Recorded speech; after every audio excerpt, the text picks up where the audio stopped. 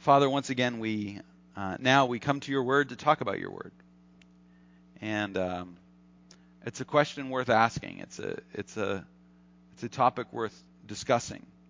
Give us clarity, give us a clear path, and understanding. I thank you for those who submitted the questions for this series, and as we start to get close to the end of this series, and Lord, just giving us the opportunity to kind of think through some of the things we take for granted or we've just never heard about. We pray that you would guide our conversation today. In Jesus' name, amen. So I want to invite you to take your Bibles, if you don't mind. Take your Bibles and turn to the book of 2 Peter. I want to read a passage.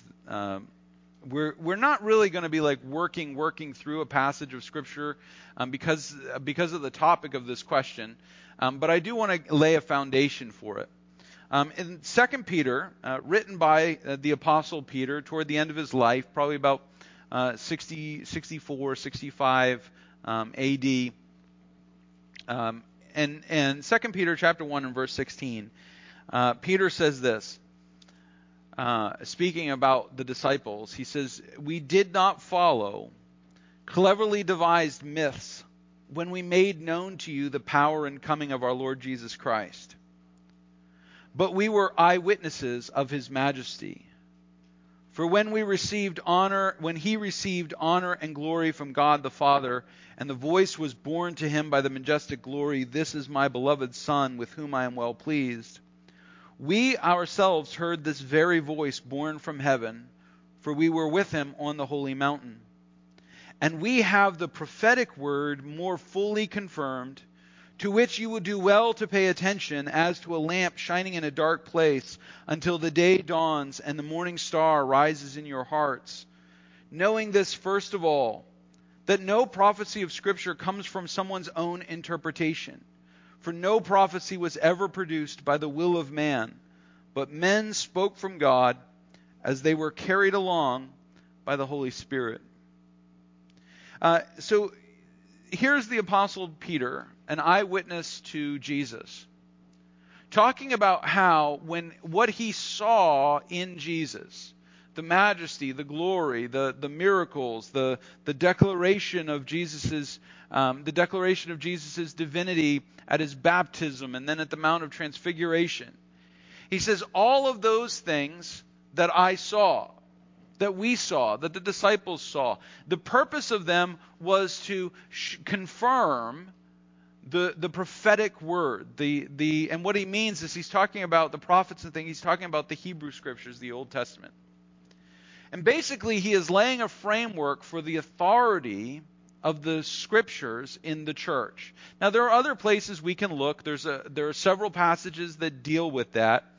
But one of the fundamental concepts that we have to get down in our head about being a Christian is that Christians accept the authority of the Bible. Now, that sounds really straightforward, right? Until you start reading the Bible. And then you go, I'm not even sure what it says. How can I follow it? I mean, every one of us got bogged down on Leviticus the first time we read it and went, I'm not sure there are any lessons here. There are a lot of names and numbers. I mean, how many of you, the very first time you read through the Bible, managed to get to 1 Chronicles? And then went, what are the, like 20 pages of names? Who does that? Right? Or we get into Paul's epistles. I mean, even the Apostle Peter said that the things that Paul writes are difficult to understand. He says at the end of this letter. So it's one thing to say the Bible is authoritative. It's to say that we as Christians accept the Bible as our authority. We articulated that it's the final authority in faith and practice in all things that it addresses. All right. So it's one thing to say the Bible has authority, but it's another thing altogether to actually understand what that authority means. And so one of the most important things that we need then when we read the Bible is we have to have it in a form that we can access it. And in the bulletin, there's this handout. You did not have to study this before the sermon, so there are no quizzes coming. Everybody's like, well, last week he had us have a discussion. If he has us discuss this, we're in trouble. I think this whole left wing left because of that. This giant space. What I did was I put together a bunch of stuff for you. You can look at this later about the Bible. There's a section that talks about the Bible as the revealed Word of God. What is a Christian view of revelation? What does it mean for God to reveal Himself to us? Looking at Psalm 19, you can look at that. And then there's one on why translate the Scriptures, which is kind of what the question that I'm addressing today was. The question that I was asked was, why do we use the version of the Bible that we use? We use the English Standard Version in our public reading. And I do not know who asked these questions, by the way, guys. Just so you know, none of these questions were signed. So unless somebody comes up to me and says, I asked that question, I have no idea who asked it. But the question was, why do we use that version instead of another version? And what is the basis for this? So I did include a couple of different things, but one of the things that's on there is the statement about why translate Scripture. Because if the Scriptures were given in Hebrew and Greek, right? If they were inspired in those languages, why translate it? Wouldn't it be more in keeping with God inspired the Scriptures? Wouldn't it be more in keeping if we just left them in Hebrew and Greek and we just had somebody interpret them for us? Right? Somebody could just read it in Hebrew and Greek and then interpret it. And by the way, this is how synagogue worship works. This is how mosque worship works. If you go to a synagogue, a cantor will stand up and he will read the Scriptures in Hebrew. And then the rabbi will get up and he'll give you a sermon off of that Hebrew. And whether or not you understand the Hebrew or not, that's the way they're going to read it. They are not going to read it to you in English. You are going to hear it in Hebrew. And if you go to a mosque, the mullah will teach from the Arabic of the Quran. He will not offer you a translation necessarily. It is fundamental to Islam that Allah revealed Himself in Arabic, and any translation denigrates the language. It is not perfect. You have to study it in Arabic. So you can read the Quran in English, but that's not the truly inspired Word of God. Well, Christians love to translate the Bible. They love to do it. From the very beginning, they've been doing it. Even before Christianity emerged, even before Christ, there were Jews living in the Greek-speaking world translating the Hebrew Bible into Greek, and there were Jews living in Aramaic and Syriac-speaking regions out in Babylon, what is today Iraq and Iran, who were translating into Syriac. And then once Christianity took place, Jesus came and lived and died and was raised again, and His disciples go out and preach. And as the apostles are writing their epistles, they are getting translated. They're translated from Greek into Latin, into Syriac, into Persian, into Ethiopian, what is called Coptic. They're translated into Gothic, right, in the 4th century, which is the language of the Germans. And they, a guy named Ulfilas goes there and he translates the Bible into there. And Christians have just always translated the Bible into the language of the people around them. But then in the first 400 years or so, they did that, and then we kind of got stuck. Western Christianity in Europe, they got a Latin copy of the Bible, translated by a guy named Jerome, and they just said, well, this is the one we're using. Tough luck to everybody else. And they said, if you want to know God, you've got to read the Bible in Latin. And it didn't matter what language you spoke. You spoke Old English, you spoke Old French, you spoke High Norse, you spoke Lithuanian, Estonian, Latvian, Romanian, Polish, Czech. It didn't matter what it was you spoke. If you were a Christian, you read the Bible in Latin. And then the Orthodox Church, which is based in what is today Istanbul, they went, oh yeah? Well, we still speak Greek. So we say, you can't understand the Word of God unless you read it in Greek. And therefore, they said, you've got to read it in Greek. And that's the way that they were going to be. And everybody started to do that. Then around 1500, some pretty smart guys realized, hey, we could translate this. And then we wouldn't have this problem. And here's an even better idea. If we had a translation, we could check to make sure what the leaders are saying actually is in the Bible. I was a high school Bible teacher. True story. I asked my class one time, I said, please look up the reference of the statement in Scripture, from each according to their ability, to each according to their need. And my students tore through the Bible. They were looking everywhere for it. They're like, I know it's in the Bible. I know it's there. I said, well, if you can't find that one, go ahead and find cleanliness is next to godliness. And they tore through the Bible looking for that. I know it's in there. I know it's in there. I know it's in there. Because they didn't know the Bible well enough to know the first one came from Karl Marx and the second one came from John Wesley. Neither of them are from the Bible. In fact, I had one student who thought that the First Amendment was in the Bible, but we won't get into that.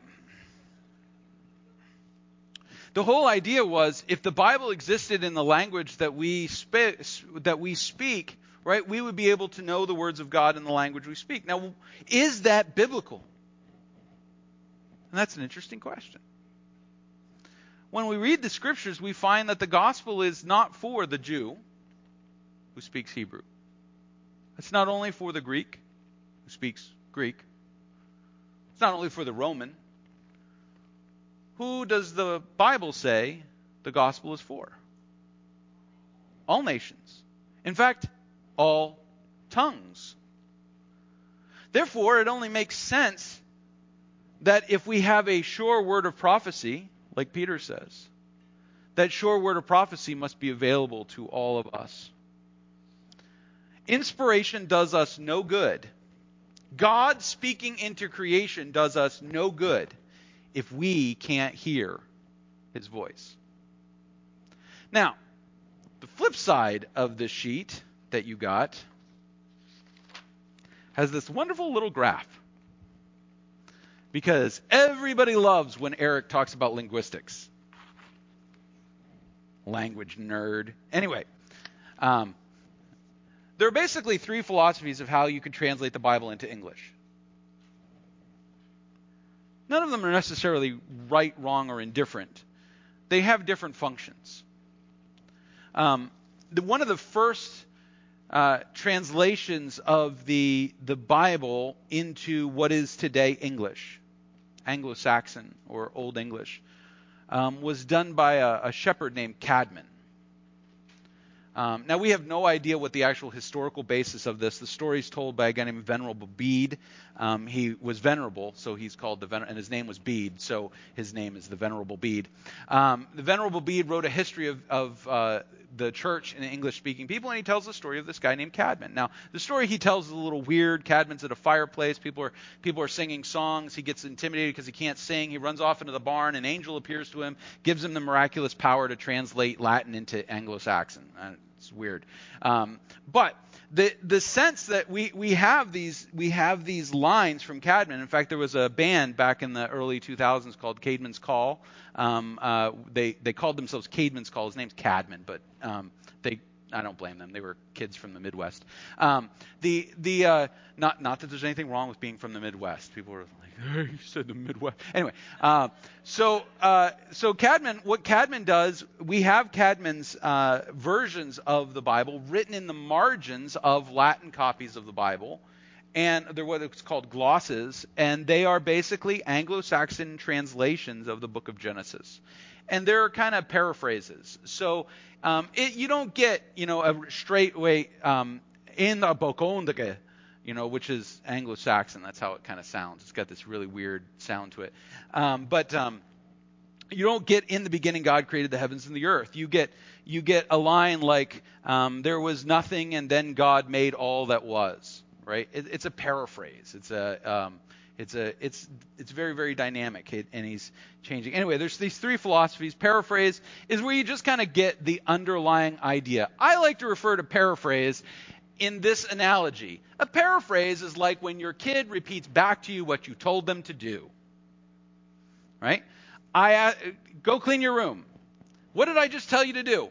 Clean my room later. No, that's not what I said. I said do it now. All right? A paraphrase is when you take something and you just kind of convey the general idea. On the other side of the extreme is what's called formal equivalence, which is word-for-word translation. In other words, we sit there and as hard as we possibly can, we take the language, Greek or Hebrew or whatever, and we make English fit the language. And then in between is this thing called dynamic equivalence, which is a thought-for-thought translation. So you kind of work sentences. I gave you Philippians chapter 1, verse 8 in 5 different versions. The formal equivalence one, all the way on the left, if you're looking at these, this is me translating the Greek word for word. So I did not change the grammar at all. Philippians 1:8, witness for me, God, that I long for you, plural, in the entrails of Jesus Christ. That is the most formal translation of Philippians chapter 1, verse 8. Then you get the King James Version, for God is my record, how greatly I long after you in all the bowels of Jesus Christ. I'm not sure that's much better. I long for you in the bowels of Jesus Christ. The Christian Standard Bible, which is a relatively recent translation, which our friend Mike Card worked on, for God is my witness, how deeply I miss all of you with the affection of Christ Jesus. Now that's a dynamic translation.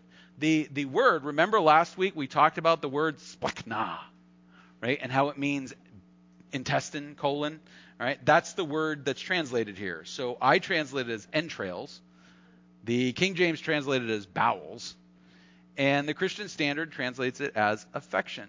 Then we get the New Living Translation, which is kind of a blend of dynamic equivalents. A lot of people like this one. God knows how much I love you and long for you with the tender compassion of Christ Jesus. This is not bad. And then we get to Eugene Peterson and the Message. How many of you like the Message? It's okay. I'm not going to bite your head off. Okay. No, there's one or two of you. Okay. Betty's like, The Message is not a version of the Bible, just so you know. The Message was meant to be what Eugene Peterson called it, a pastoral paraphrase. It was he would read the original text of the Bible, and he would kind of paraphrase it for people so they could understand it. This is what he says.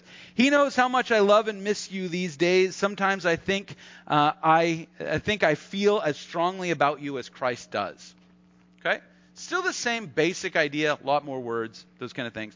So translation, why do I bring all of this up? Translation is about conveying in our language something that exists in a different language, but understanding that there is no one-for-one pairing for those.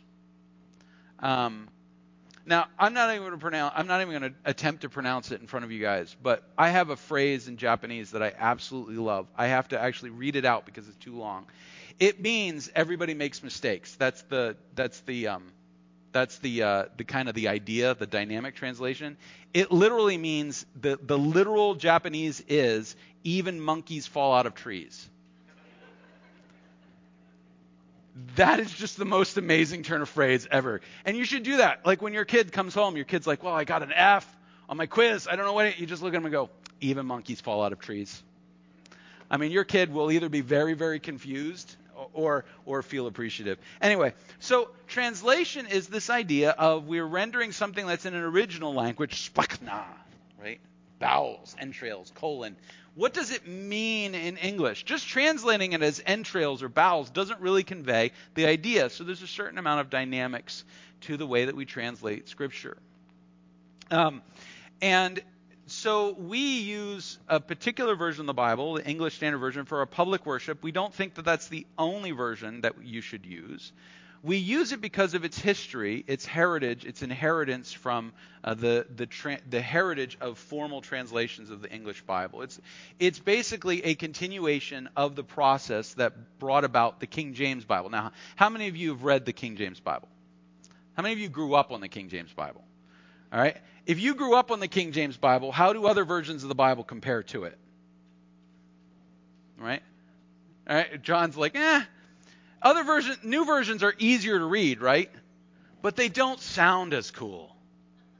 Like the King James Bible was just written to be read aloud. For God so loved the world that he gave his only begotten son. You're like, begotten? Who uses that word?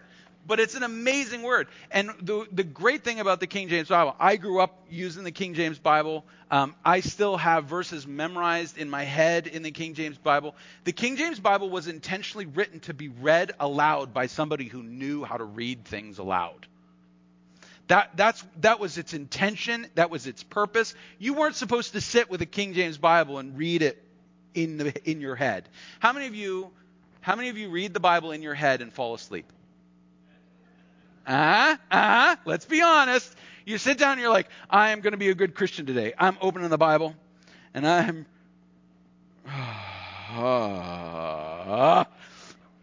That's because a good Bible is a Bible that is meant to be read aloud. It's meant to be said. Because remember what I said about praise right at the beginning? Ryan mentioned that we speak praise, we say things. You have to speak it. You have to say it out loud. I read the Bible out loud by myself. You say, well, that's just weird. Okay. Now, granted, I'm reading it in Greek, but I like to read it aloud. If I can't read it aloud, do I really know what it means? I like to read things aloud. It also slows me down because we've had this conversation. I don't read left to right because of the languages I read top to bottom. And so I read very, very fast and I will miss things all the time. So I like to read aloud. That's neither here nor there. Why? Why on earth, if we believe that the Bible is the more sure prophecy,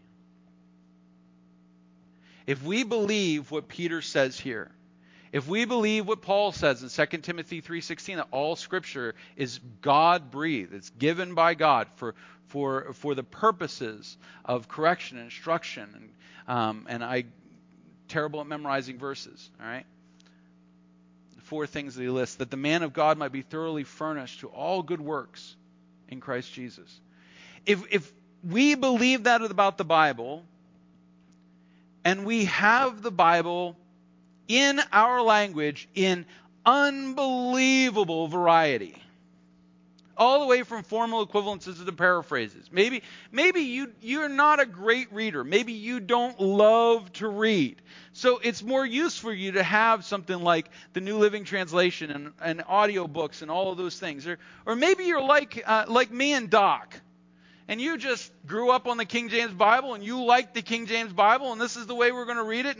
And you might be able to suffer the New King James Bible, but it still sounds kind of weird because it got rid of the these and thous, and we really like the these and thous.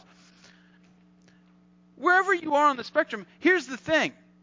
The reason that we translate the Bible is so that you will have it. Because if you say it's your authority, you better know it.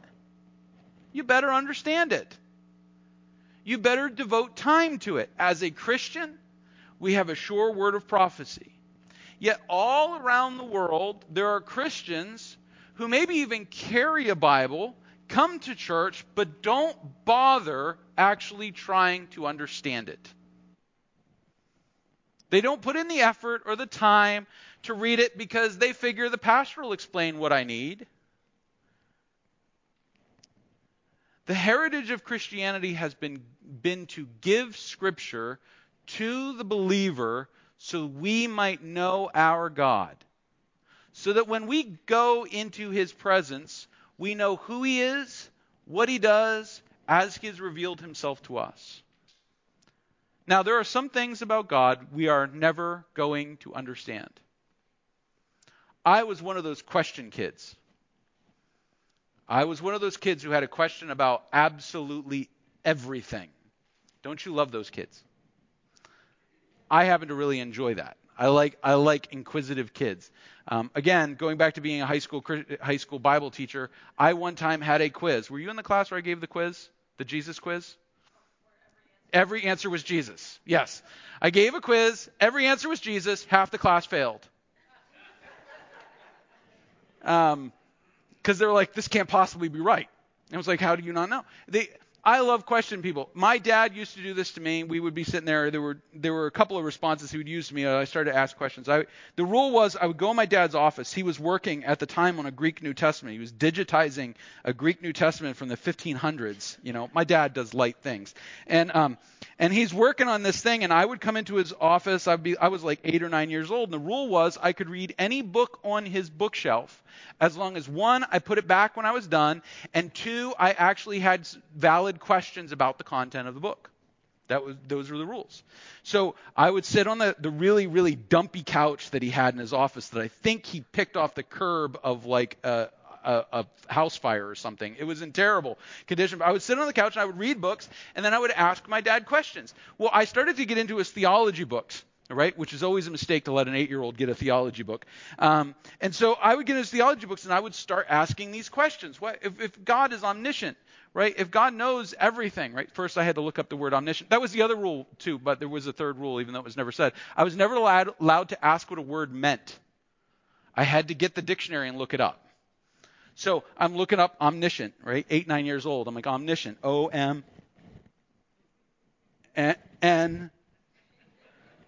Omni, right? So omniscient means God is all-knowing. Well, if God is all-knowing, then, why did God create Adam and Eve, right? If he knew they were going to sin, right? Wouldn't it have been easier to just skip the thing and just be by himself? Why did God do this? And I start asking these questions. Some of us have the same questions. I ask these questions. And after about question 13 or 14 or 15, my dad would say to me, Mr. DeVitro, because he always called me Mr. DeVitro. He never called me by my first name. My dad did not call me by my first name until I was in my 20s. He would say to me, Mr. DeVitro, he said, Deuteronomy 29:29. And then he'd go back to work. Like, how frustrating. What does Deuteronomy 29:29 say? Now I'm going to have to get a Bible out. I got to look it up.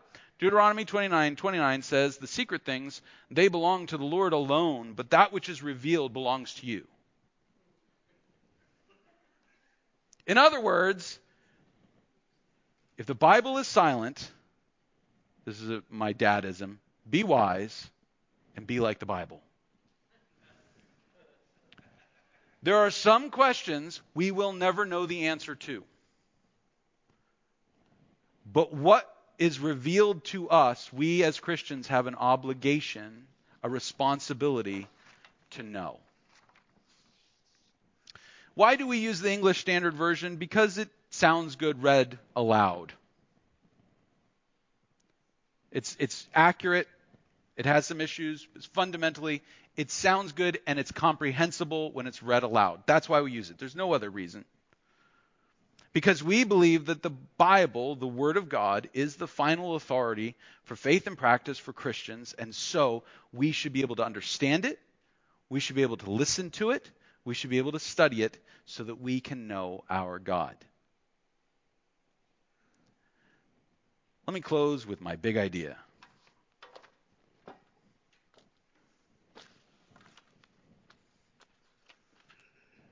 If you're not studying the Bible, start. You say, what?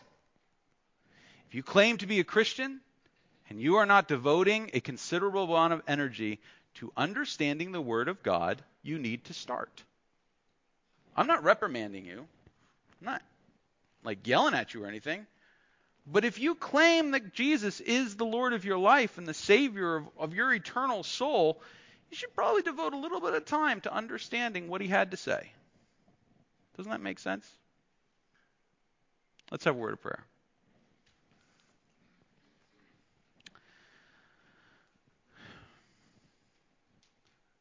Father, huge concept dealing with the Bible.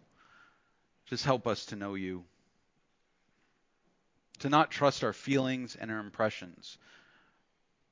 To not rely on our own abilities and capacities, but to study your word. To devote ourselves to understanding what you in your infinite wisdom and grace have revealed to us.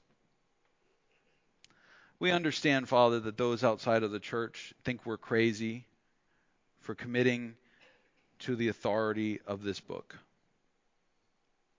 We understand that it takes faith to accept that this was given by your breath. But Lord, help us to devote ourselves to it.